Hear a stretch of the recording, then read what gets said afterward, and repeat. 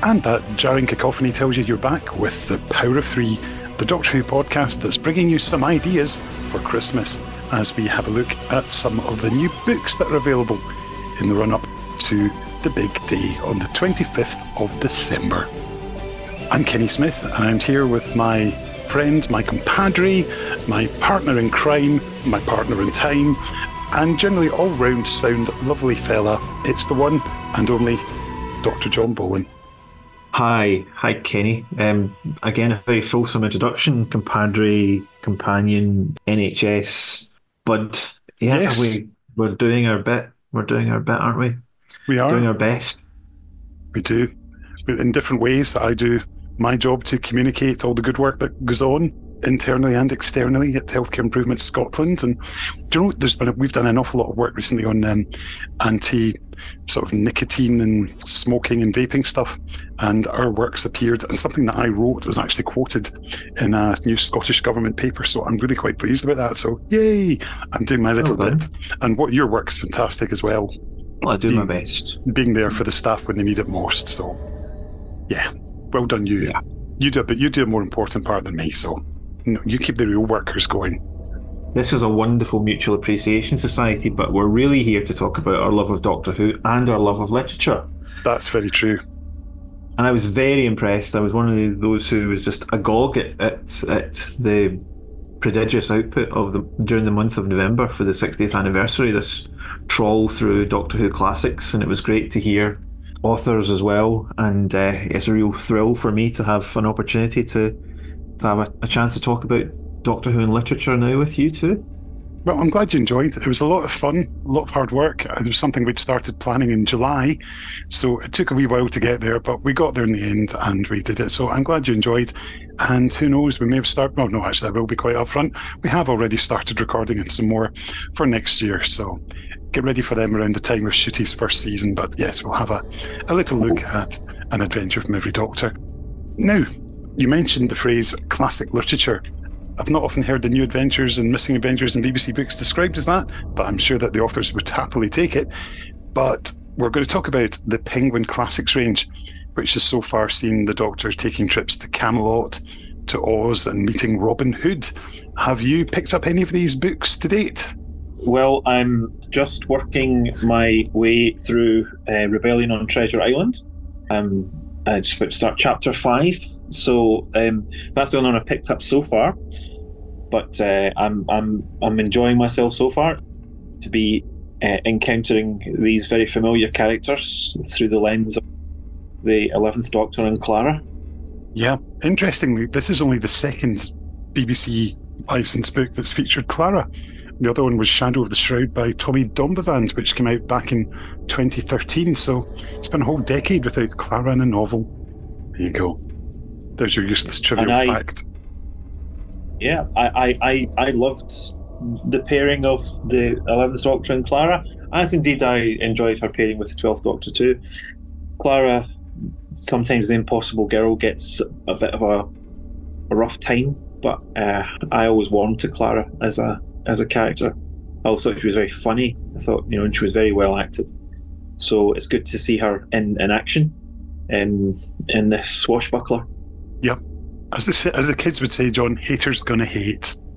Haters are definitely going to hate, Kenny, that's true. But that doesn't mean they're right. More full. Exactly. Yeah. So I've really enjoyed these books so far. We did a wee chat a few weeks ago with Paul Mars, telling us about his classic works, which have been great fun, having Josephine and the Argonauts and Dita's Robin Hood and Fourth Doctor, Sarah and Harry book, which was great fun. So have you got your copy there? Do you have a physical copy? Or have you bought it as an ebook? Luckily, I have the cover blurb here because that's the book we're going to be chatting about today, which is quite convenient. Who was that? Asked Clara. And what are Pieces of Eight? I nearly said Pieces of Eighth. Goodness, you'd almost think I was plugging another podcast. The doctor smiled. Robert Louis Stevenson. I did tell you.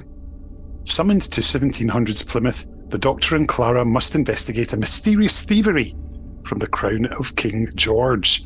Their travels take them to a remote island, but as the secrets of the theft are unearthed, the doctor discovers something far more sinister. The spectre of a terrible intellect is afoot.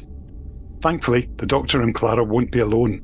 A pirate called Long John Silver, runaway called Janie Hawkins, and a professor called River Song are along for the ride. It should be a professor. I'm just reading it off that Penguin website here. But yeah, I think it's a fantastic mix. I mean, when I was a wee boy, my dad always got me to read, these classics, the likes of Kidnapped and Treasure Island, the famous five, the Coot Club, Swallows and Amazons, all these sort of books. And, obviously Enid Blyton and stuff, Secret Seven, Famous Five. So I've always had a sort of a passion for these sort of classic pieces of literature aimed at children. And Treasure Island's one that I just think of and smile now.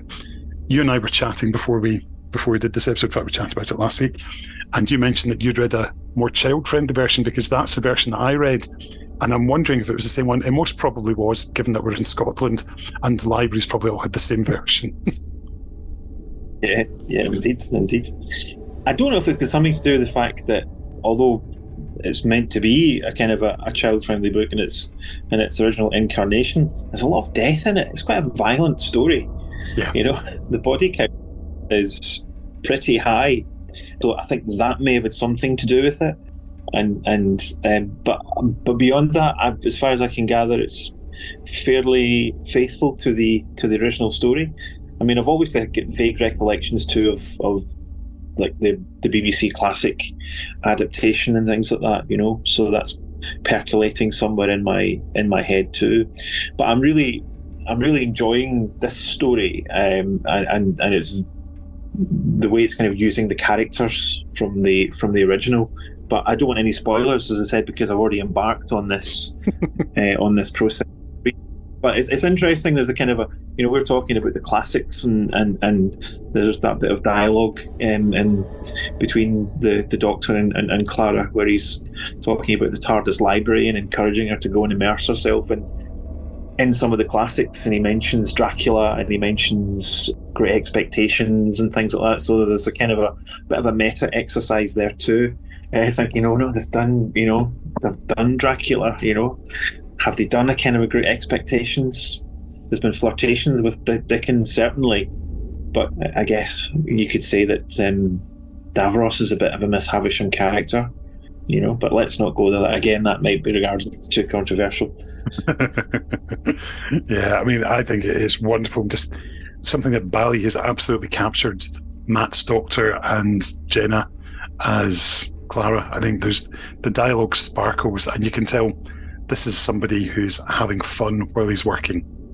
Oh, yeah, a great love for the characters, but also that kind of, and I guess it goes back to the Hinchcliffe era, which mined so many of the great classics, is that Doctor Who is a gift. You can take the kernel of an idea that we find in these classic stories, and you can mine it. You can take it anywhere you want. So I'm sure this is where he's going with this too. Yeah, but we won't discuss too much about the plot because we want people to go out and buy it or ask for it for Christmas. The thing that I really like is Bali's writing style. There's a lot of energy to it, isn't it? It bounces around, and it's vibrant. That's the word I'm looking for. It's as bouncy as the 11th Doctor himself. So yeah, we need to capture that on the page. Yeah. Well, why don't we have a quick chat with the author himself? Cool. My name is Bali Rai. I am a Leicestershire-based author of children's and young adult fiction, and have been for over 20 years. I sort of specialise, or started specialise primarily in writing about kind of modern British life and British teenagers and British schools, the stuff that I would have wanted to read when I was younger. As my career has progressed, I sort of widened into other areas, historical fiction, a bit of, sci-fi, fantasy, and then, Doctor Who. Fantastic. Well, welcome to the Power of Three. It's a delight to chat to you because my daughter was a reader of your books back in the day, so I'm very pleased to see you in person and have a chance to say thank you for great books, particularly The Whisper. So that was that's one of her favourites. Wow, that was an early one. Yeah, that was. I'm delighted to be on here. Actually, delighted to be on talking about this book. So, yeah. So tell us a wee bit about your writing career. How did it all kick off for you? It started with I'm a massive fan of, or the two biggest inspirations on me were Sue Townsend and a lady called Essie Hinton, a book called The Outsiders. So when I was at school in the city of Leicester in the 70s and 80s, we talk about kind of diverse voices and all the rest of that. Now, I mean, they just didn't exist. So essentially, I was reading loads. I was reading 4 or 5 books a week at the age of like 7, 8, 9, 10. I was, voracious reader. But I very rarely read anything that was about me and my friends. And it wasn't really about, where we could recognize the world as a world that we belong to. And that was just something that I always wanted to do. So Sue Townsend's Adrian Mole was obviously set in Leicester, was a massive thing. She was my, biggest role model and my hero. And I wanted to kind of emulate her, to write about what I could see and the people I could see. And Leicester's incredibly multicultural. It's the most multiracial city in the UK outside of London, has been for a very long time. So I automatically ended up writing about friends, family, people I could see, and without thinking about the politics of it too much, because you don't when you're a kid, you're just writing. But it became kind of very obvious as when I was first published in 2001 that the stuff I was doing had that air to it, because it was very different. But yeah, essentially I wanted to write about everyday lives, everyday people. The next door neighbours is the idea. I always said Sue Townsend was a genius at writing about the next door neighbours, and I kind of wanted to follow that. But my writing is very different. So a lot of the early stuff, including The Whisper that you mentioned, is very gritty, sort of urban, British social realism. But that's my bag. That's what I started doing, and that's kind of one of my interests. So yeah, it's a really weird thing. And then I just showed some work to a lady that I knew whose mum was an agent. She mentioned this years ago when we first met, and you don't think about it. My mum worked in a plastics factory, so that's about as much as it meant to me. I didn't know what it was. What that job did was only later as an adult. I'd been writing. I moved back to Leicester from London, usual thing, in my 20s, struggling to decide what I wanted to do. Got this degree in politics. I'm writing this book about a kid who's trying to escape a forced marriage, and I showed it to this. She happened to come into the bar I was running to have some lunch, and we connected, and I said, I'm writing something, you should show me. So I did. About 18 months later, it turned into a concrete offer from Trans World, which was fantastic. Although don't tell any of the other authors I know. People like Mallory Blackman, for example, has got this amazing thing going on at the British Library at the moment. You can go and see all her rejection letters. I didn't have a single one. I didn't have a single rejection. It was literally just, we want it. No, we want it. And yeah, so it's kind of serendipitous in a lot of ways. That's wonderful. Just the luck that's landed your way, and the effort, of course, the fact that you've got the talent. So that's great. Yeah, I think for a lot of authors, one of the things we talk about, we don't talk about enough, is the effort is there anyway. It's about, so often, very much about being pretty much in the right place at the right time. But I mean, at the exact right time with the right editor to look at your work and go, yeah, actually, that's missing, or that's something that we want, or that's something that will work in a particular market. So yeah. Yeah, I suppose it just makes you a bit like Ian Rush or Kenny Dalglish being in the right place at the right time to whack him away. Yeah, it's interesting that you mentioned those two. Those are two massive footballing heroes of mine as a kid. So yeah. Yeah, I know you're a Liverpool fan. I've done my research. Yeah. But yeah, essentially, yeah. You just know the space you've got to be in order to head the ball in when it's crossed. So yeah, 9 times out of 10, if you stand there, you're gonna get the chance. So put it away. Also interesting, you mentioned Sue Townsend. Absolutely formative reading for me. So I was reading the Adrian Mole books, and even now characters like Queenie and Bert Baxter are as alive in my head as they were back then, because these images of how I portrayed them and imagined them, they're still as they were back then. It's wonderful to have that.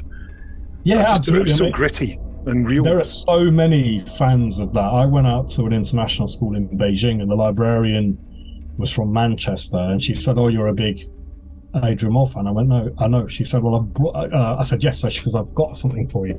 So she showed me a Chinese translation of Adrian Mole from 1982, 83. So kind of within a year, 2 years of it being published, there were people in China reading it, and you kind of look at that. But it was the biggest selling book of the 1980s, and I was very lucky. I idolized her as a kid, and then we became friends. So I got to know her relatively well, and when she passed away, I handled all the media stuff for her family because they're very private.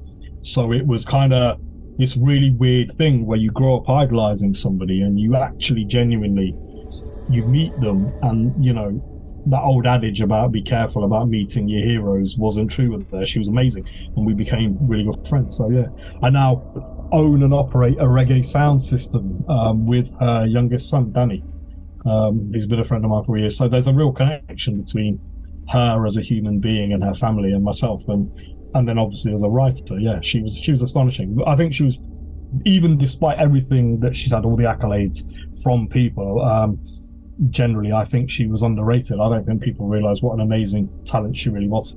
They're much more than comedies about a human being called Adrian Mole. They're way more than that, So as commentaries on Britain in the 80s and onwards, particularly if you read Weapons of Mass Distraction, her eye for the absurdities of British politics, unsurpassed. Jonathan Coe, maybe, one or two others, but unsurpassed. She was astonishing. That's lovely to hear that she became a friend. That's brilliant. Yeah. It's a really weird thing. People look at me like they look a bit gone out when I say that, and you go, no, genuinely, that's what happened. It's just one of those. Her granddaughters read my books at school and told their grandma that they preferred mine. So we'd have a bit of laugh at that. Do you know what I mean? She's an astonishing human being. When we talk about role models, I genuinely feel that we live in a world of plastic and quite fake role models sometimes. She stands head and shoulders above all of that. She lost most of her sight by 1996, and I believe had more words published after she lost her sight than she'd published when she could see. Little things like that, you just kind of go, little things, huge thing, but as in little asides like that, and you go, well, as far as a role model goes, yeah, she was astonishing. So, yeah.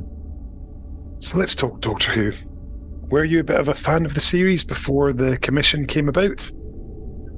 When I was younger, yeah. So, I'm 52. So I had my initial kind of Doctor Who phase was Tom Baker, and I watched it religiously like a lot of people, every week.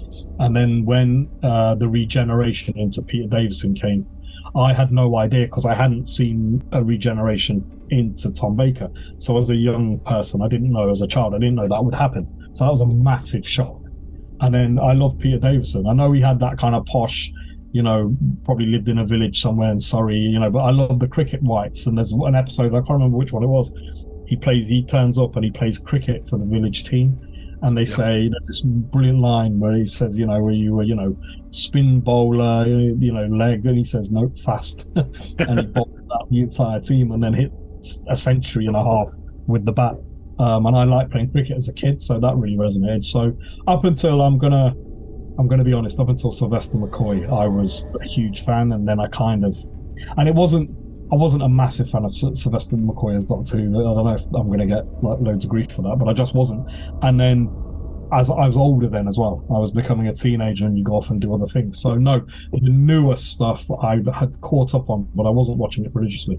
As in, I'd catch up on it every now and then with Dave Tennant, who I love as well. So yeah, it was the early stuff that really got me. So yeah, it was the same. I think because you're 3 years older than I am, so yeah, pretty much same reference points. And it was Black Orchid was the one where he turned up and played cricket for the village of Cranley. I'm gonna make a note of that. I'm gonna look that up. 'Cause you'll get it on your iPlayer. Yeah, I was gonna say they're all on, aren't they? Yes. All the episodes on. So yeah, right. Let me just make a note of that. I was thinking about that just the other day, and I was going to go through all of the ones listed with Peter Davison to try and find it. So yeah. There you go. Mr. Walking Talking episode guide has saved you some time. There you go. Yeah, it's very helpful. Yeah. So when did the invite to write for this book come about?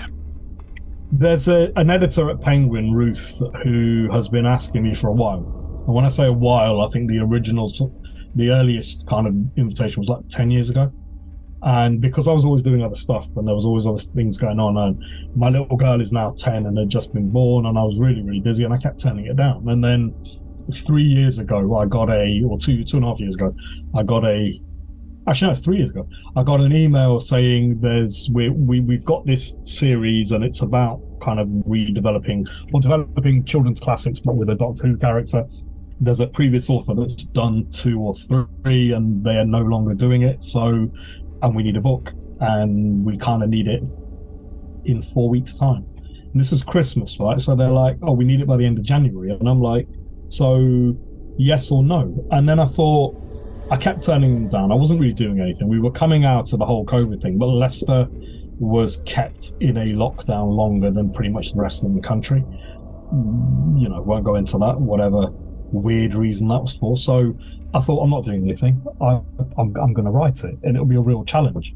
So yeah, I think I probably turned it down 3 or 4 times in the past 10 years, and then thought, right, I'll do it this time. So sounds terrible, doesn't it?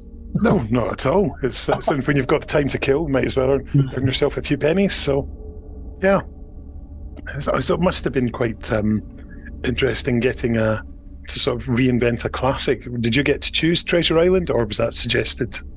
No, it was given. So it was basically, here's Treasure Island, this is what we want you to do, and it's Matt Smith, so 11th Doctor, and you can go with any of the sort of sidekick characters as you like. And of the newer stuff, the ones that I did watch semi-regularly were the Matt Smith ones, because I loved Amy Pond as a character.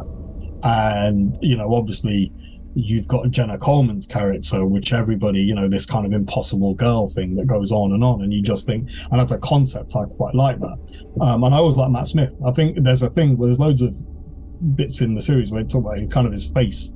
He's got almost, it's not quite Rowan Atkinson, but he's got this rubbery kind of thing going on with his face. And I love the facial expressions he pulls, so I really kind of liked him. But I've got to be honest, the biggest thing for me, it was Strax and Jenny and the whole kind of, you know, what do they call them? The Paternoster gang. Paternoster gang, yeah, that was huge for me, because I had to go back and catch up. So I thought, I'm going to start with the David Tennant, so the first, absolutely right at the beginning of the brand new wave, and I went through and I enjoyed those, they're good, and then you get to the Matt Smith ones with the Paternoster gang and all the rest of that stuff that comes in, and something resonated with me with that. And I think it was because me and my little girl, she was a little too young to even understand what was going on with the snowman, you know, the Christmas episode. But I remember absolutely adoring that, thinking this is absolutely perfect for Christmas. Like if I was going to create in my head a Christmas special for anything, this is perfect, you know. And you know, with Richard E. Grant as well, you kind of look at that and you go, you know, because he's amazing. So yeah, it was given to me, and I'm glad they gave me the 11th Doctor, because I really resonated with that whole kind of way. Was it nearly 3 series in the end, wasn't it? 2.5, was it? Yeah, so yep. Really enjoyed those. So I love Strax. I love Jenny as well. I had this mental image of Jenny cleaning a spot of blood off of her boots. So she's got these muddy boots because she's walking around Victorian London, and there's a spot of blood, and that actually made it into the book, that scene. But I kind of imagined that in my head, because I quite like how feisty she is as a character. She's really appealing. So yeah. Now, had you read Treasure Island as a young fella? Yeah, twice. I think I read it as a young person. Kind of liked it. It wasn't one of my favourites. I was a massive fan of Frankenstein and Dracula, particularly. But yeah, I liked it, and I kind of had been looking at the kind of golden era of the pirates and of piracy, and then beyond that, the sort of century after that, where this is for another project that I've been working on. And it was about the idea that there were famous, or infamous, it should be, pirates of African origin who were black-skinned. One in particular, I believe, was he called the Black Pearl or the Black Prince? There was one in particular.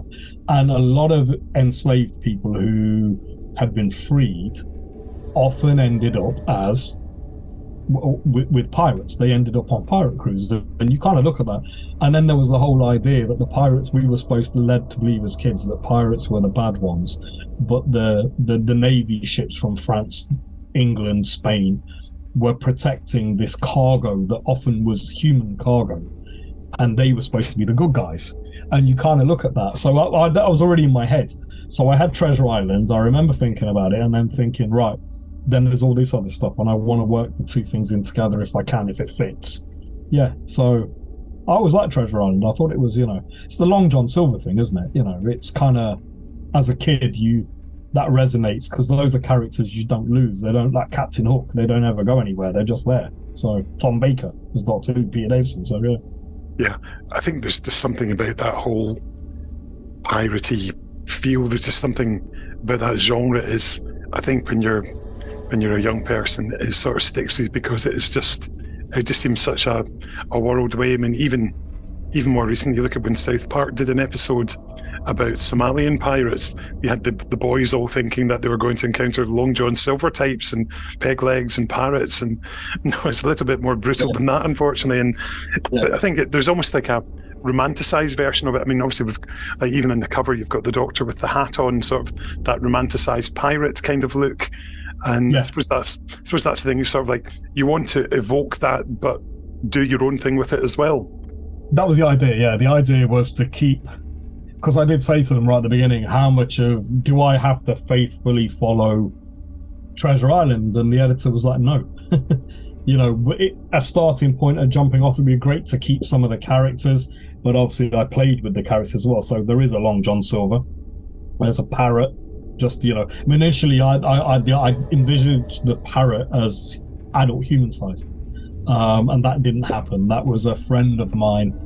Her son is he's an encyclopedic knowledge of Doctor Who at the age of 10. I remember speaking to him and he's going, you can't have this because then you'd have to, and he came up with the idea of this giant parrot, right? So it didn't work its way in, but yeah, Long John Silver. And then I kind of didn't want Jack Hawkins.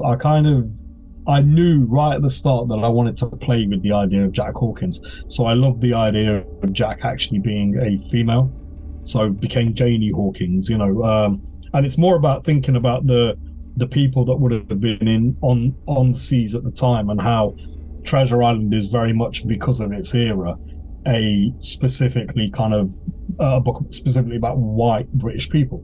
And I started thinking, well, on the seas, you would have had people who'd come, you'd have Arabs, you'd have people of Scandinavian origin, you'd have people from South America, you'd have people from the South Asian continent, like India, whatever, and the Far East. So I wanted to work all that in. And then I started thinking about Bristol and Liverpool and Cardiff and London and the docks, and how a lot of those voices disappeared. So that there's a massive, vast history of mixing and kind of cultural kind of understanding between different communities that was there, that wasn't there. And that so it kind of fed into what I do. I write about unheard voices in my kind of regular career.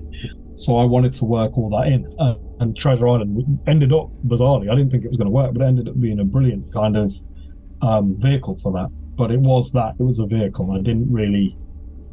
I wasn't very faithful to the original, even, the map and how Janie Hawkins comes across the map. I kind of twisted it a bit, but that's, it's part of the fun of writing, Yeah, because I remember reading Treasure Island for the first time, and sort of Jim Hawkins is my audience identification character. And so I assume that's what you're sort of doing with Janie, so the younger readers have that. Here's somebody who you can relate to and identify, and obviously, with you having written a lot of young adult fiction, that's something that's second nature to you, to give that identification figure for the audience. Yeah, absolutely. And also, in my head, even though she's supposed to be older, Clara Oswald's character, in my head, I kind of wrote her as a young adult rather than an adult. So I think if you get the voices right in fiction, young people will read adult experiences in fiction if you get the voices right, and if they're authentic enough. So yeah, but yeah, Janie definitely had to be there. And then just Strax is a giant child in a butler's outfit, and you kind of go, I had so much fun writing the dialogue, all the way through it, but particularly with the Paternoster gang, I had so much fun with that. Strax particularly, yeah. Still makes me smile to this day thinking about Strax's character. He is a brilliant creation, no doubt about it. Yeah. And of course, into the mix, you also got to add River's song as well. Yeah. Well, I kind of went the whole hog in the end. I just thought, we may as well throw her in. And again, I like the idea of her, because there's this sense, obviously, that she becomes this kind of almost a holographic version of herself. Does she exist or doesn't she? And I just thought, if I'm going to have Clara Oswald, I may as well work River Song in, because I'd watched, it's obviously, I mean, if you've read it, it's inspired by a couple of episodes. So The Snowman and I've forgotten the name of it now. That's ridiculous, isn't it? The one that's The Name of the Doctor with the Whisper Men. Yeah. So you kind of go with that and you think, do I bring her in? And I thought, yeah, she's too good a character not to have. And I like the idea that she nicks the TARDIS when he's not looking, or a version of it, and goes travelling. I just love the idea of that, because then I start thinking, well, where's the Doctor when River Song has stolen the TARDIS? Obviously doing some kind. So these parallel, universes that kind of mix in with each other. That was really, really appealing. I really like that idea. And again, another really, really strong character. I think River Song is a fantastic character. And in that era of that kind of when Doctor Who reappeared, there were loads of great characters. It was really, really, really good writing, really clever. So, yeah. So how do you look back on it now? It's been a wee while since you finished the book, and it's on shelves now. So one you're quite proud of? Yeah, very much so. I enjoyed writing it. I was a bit nervous about the reaction because I hadn't watched Doctor Who for so long, and then I'd caught up. And then you start thinking, well, am I kind of, like I'm an interloper? I felt a bit like a tourist looking in. And then I remembered there's like one of the devices that the Doctor uses in my story was actually used by the Master when I was a kid, creating these grotesque little dolls, kind of desiccated human beings essentially, and he reverse engineers that.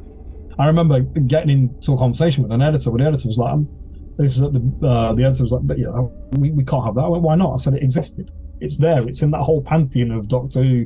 And I've got to be, I don't know who keeps the wiki going, the kind of Doctor Who TARDIS fandom wiki thing, but whoever does that, whichever group of people do that, they're astonishing. I mean, you kind of look at that, and every time I got stuck, I'm thinking, I'm going to go ask a Doctor Who fan. If I'm going to go ask thousands of them, put this wiki together. So that was fantastic. But yeah, I'm really proud of it. I would think it worked really well, and I didn't want to do it to be a political story. I just wanted it to be a story that's quite honest about the era. And I started thinking about the Doctor as a being, and what would the Doctor, why does the Doctor love humanity when humanity has done so many awful things to each other, such awful things to each other? So the idea that it's set in the Caribbean during the piracy era, and you think, well, you can't not. I personally couldn't leave out the whole idea of enslaved human beings. So I kind of came up with this tribe, this gang of enslaved humans who'd escaped, who had this rebel leader, which is a nod to an actual rebel leader that existed. So yeah, I'm really pleased with it. I had so much fun writing it. The lovely cover too. The cover's brilliant. I honestly, when I saw the cover, when I first saw the roughs of the cover, and they told me what they're going to do with it, because covers for writers, they're either brilliant or they're not for me. There are some that I absolutely love, and there are loads that I just couldn't care less about. And this is one of those ones that I absolutely love. I think they did such an amazing job with it. But the whole series, if you look at the series all the way through, of this particular part of the Doctor Who pantheon, that you've got all four of the covers, I think it's four, are fantastic. So yeah, brilliant. So where can people find out all about your other work as well? Give us a wee plug for your website. Oh yeah, I have a website, balirai.co.uk. It hasn't been updated for a while, and when I mean a while, I mean a good while. So it needs an update, but that will be happening soon. And then obviously I have a social media presence, so as Bali Rai across Instagram and X and Threads and whatever. But yeah, the website's always a good place to start if it's updated, which it will be, I promise, at some point. We'll hold you to that, Bali. Yeah, I'm going to have to. Yeah, I think all my editors in various publishing houses are going to murder me if I don't do it soon. So yeah, it needs to be done.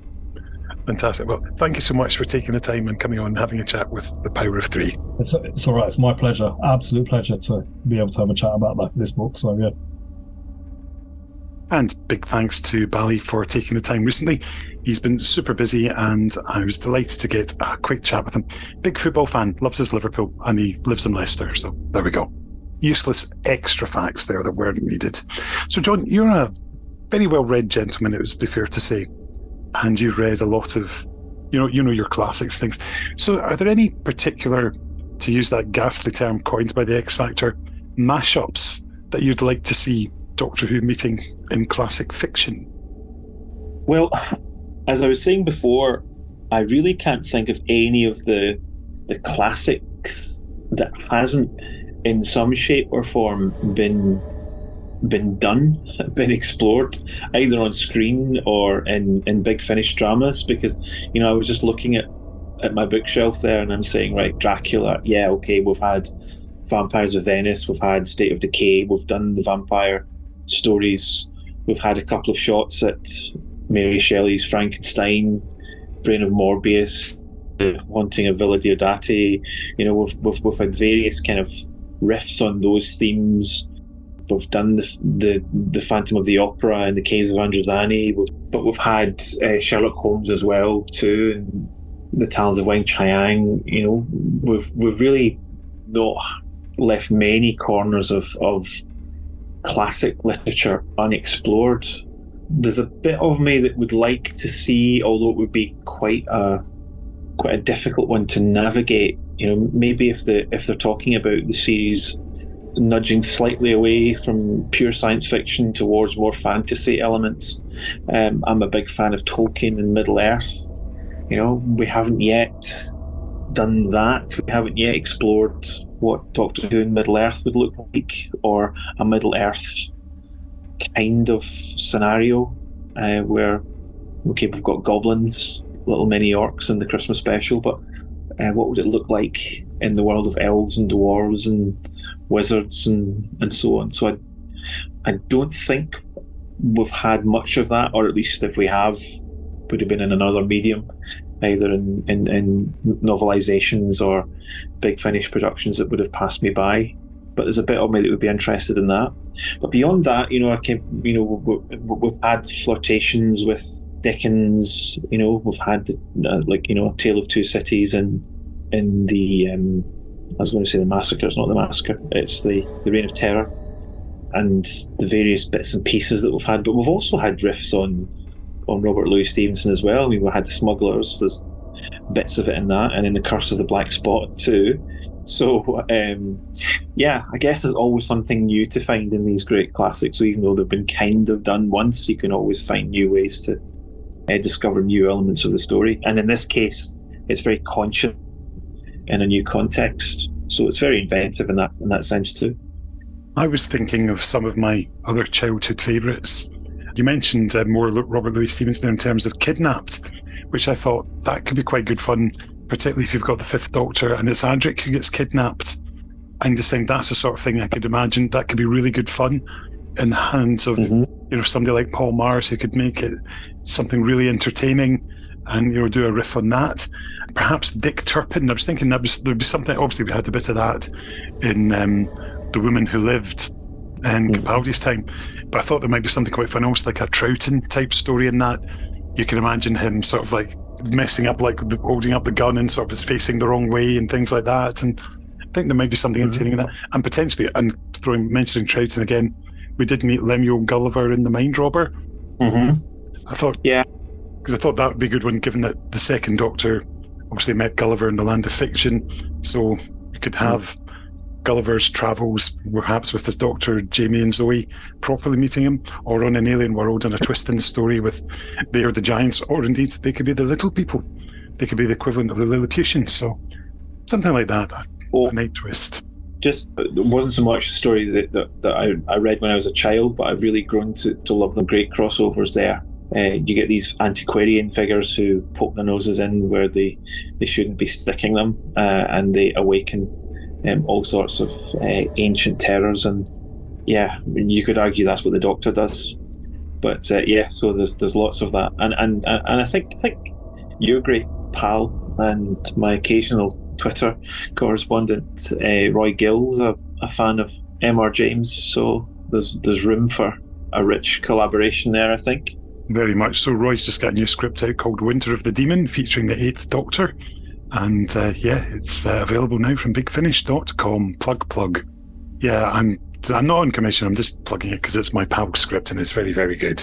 But yeah, Fantastic. John, thank you. Thank you for sharing your love of the classic books.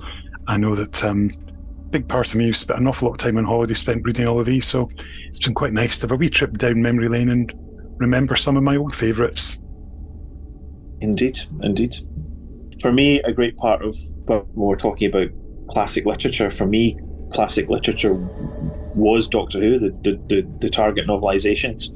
And one of the highlights for me as a kid was going to the Doctor Who exhibition in Blackpool for the September weekend, and I would always stock up on lots of Target books there. It was always a kind of a treasure trove of books I hadn't had a chance to come across back home. So it was always great coming back home with these on the bus.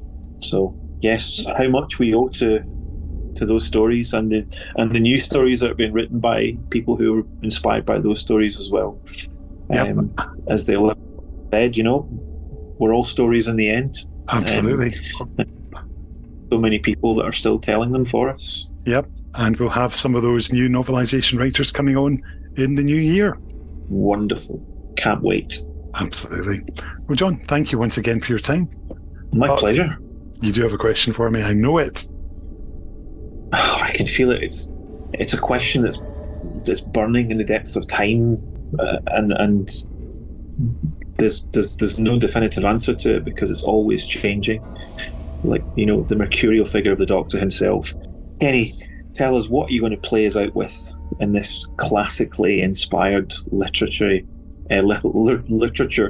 session that we've had? What are you going to play us out with? Well, I thought, given that we've been discussing, some good, proper, intelligent pieces of work, I thought, what involves an island and piece of music? I thought, it could be something from Island Records, perhaps. But then I thought, what's the complete opposite of what we've been discussing, something intelligent and clever? And I thought, Love Island. That's really stupid. And I hate it. I've never seen an episode since the original Naughties run. But I did quite like the theme tune from the original run, which had a song called Wish I by Jem. So I thought, why don't we play it with that? Because it's actually quite a nice track. So it's intelligence versus complete stupidity on Love Island. So there we go. A nice contrast. That's good. I haven't watched it at all. I did apply for it for the first series, but turned down. So I've never watched it since, out of spite. You're blooming right. Awful. You're too intelligent for it, John. And also, dare I say, too darn good looking. Exactly. Bless you, my love. Thanks, everyone. And we'll be back again very, very soon. Bye-bye. Bye-bye. Keep reading. Baby, you're sailing today.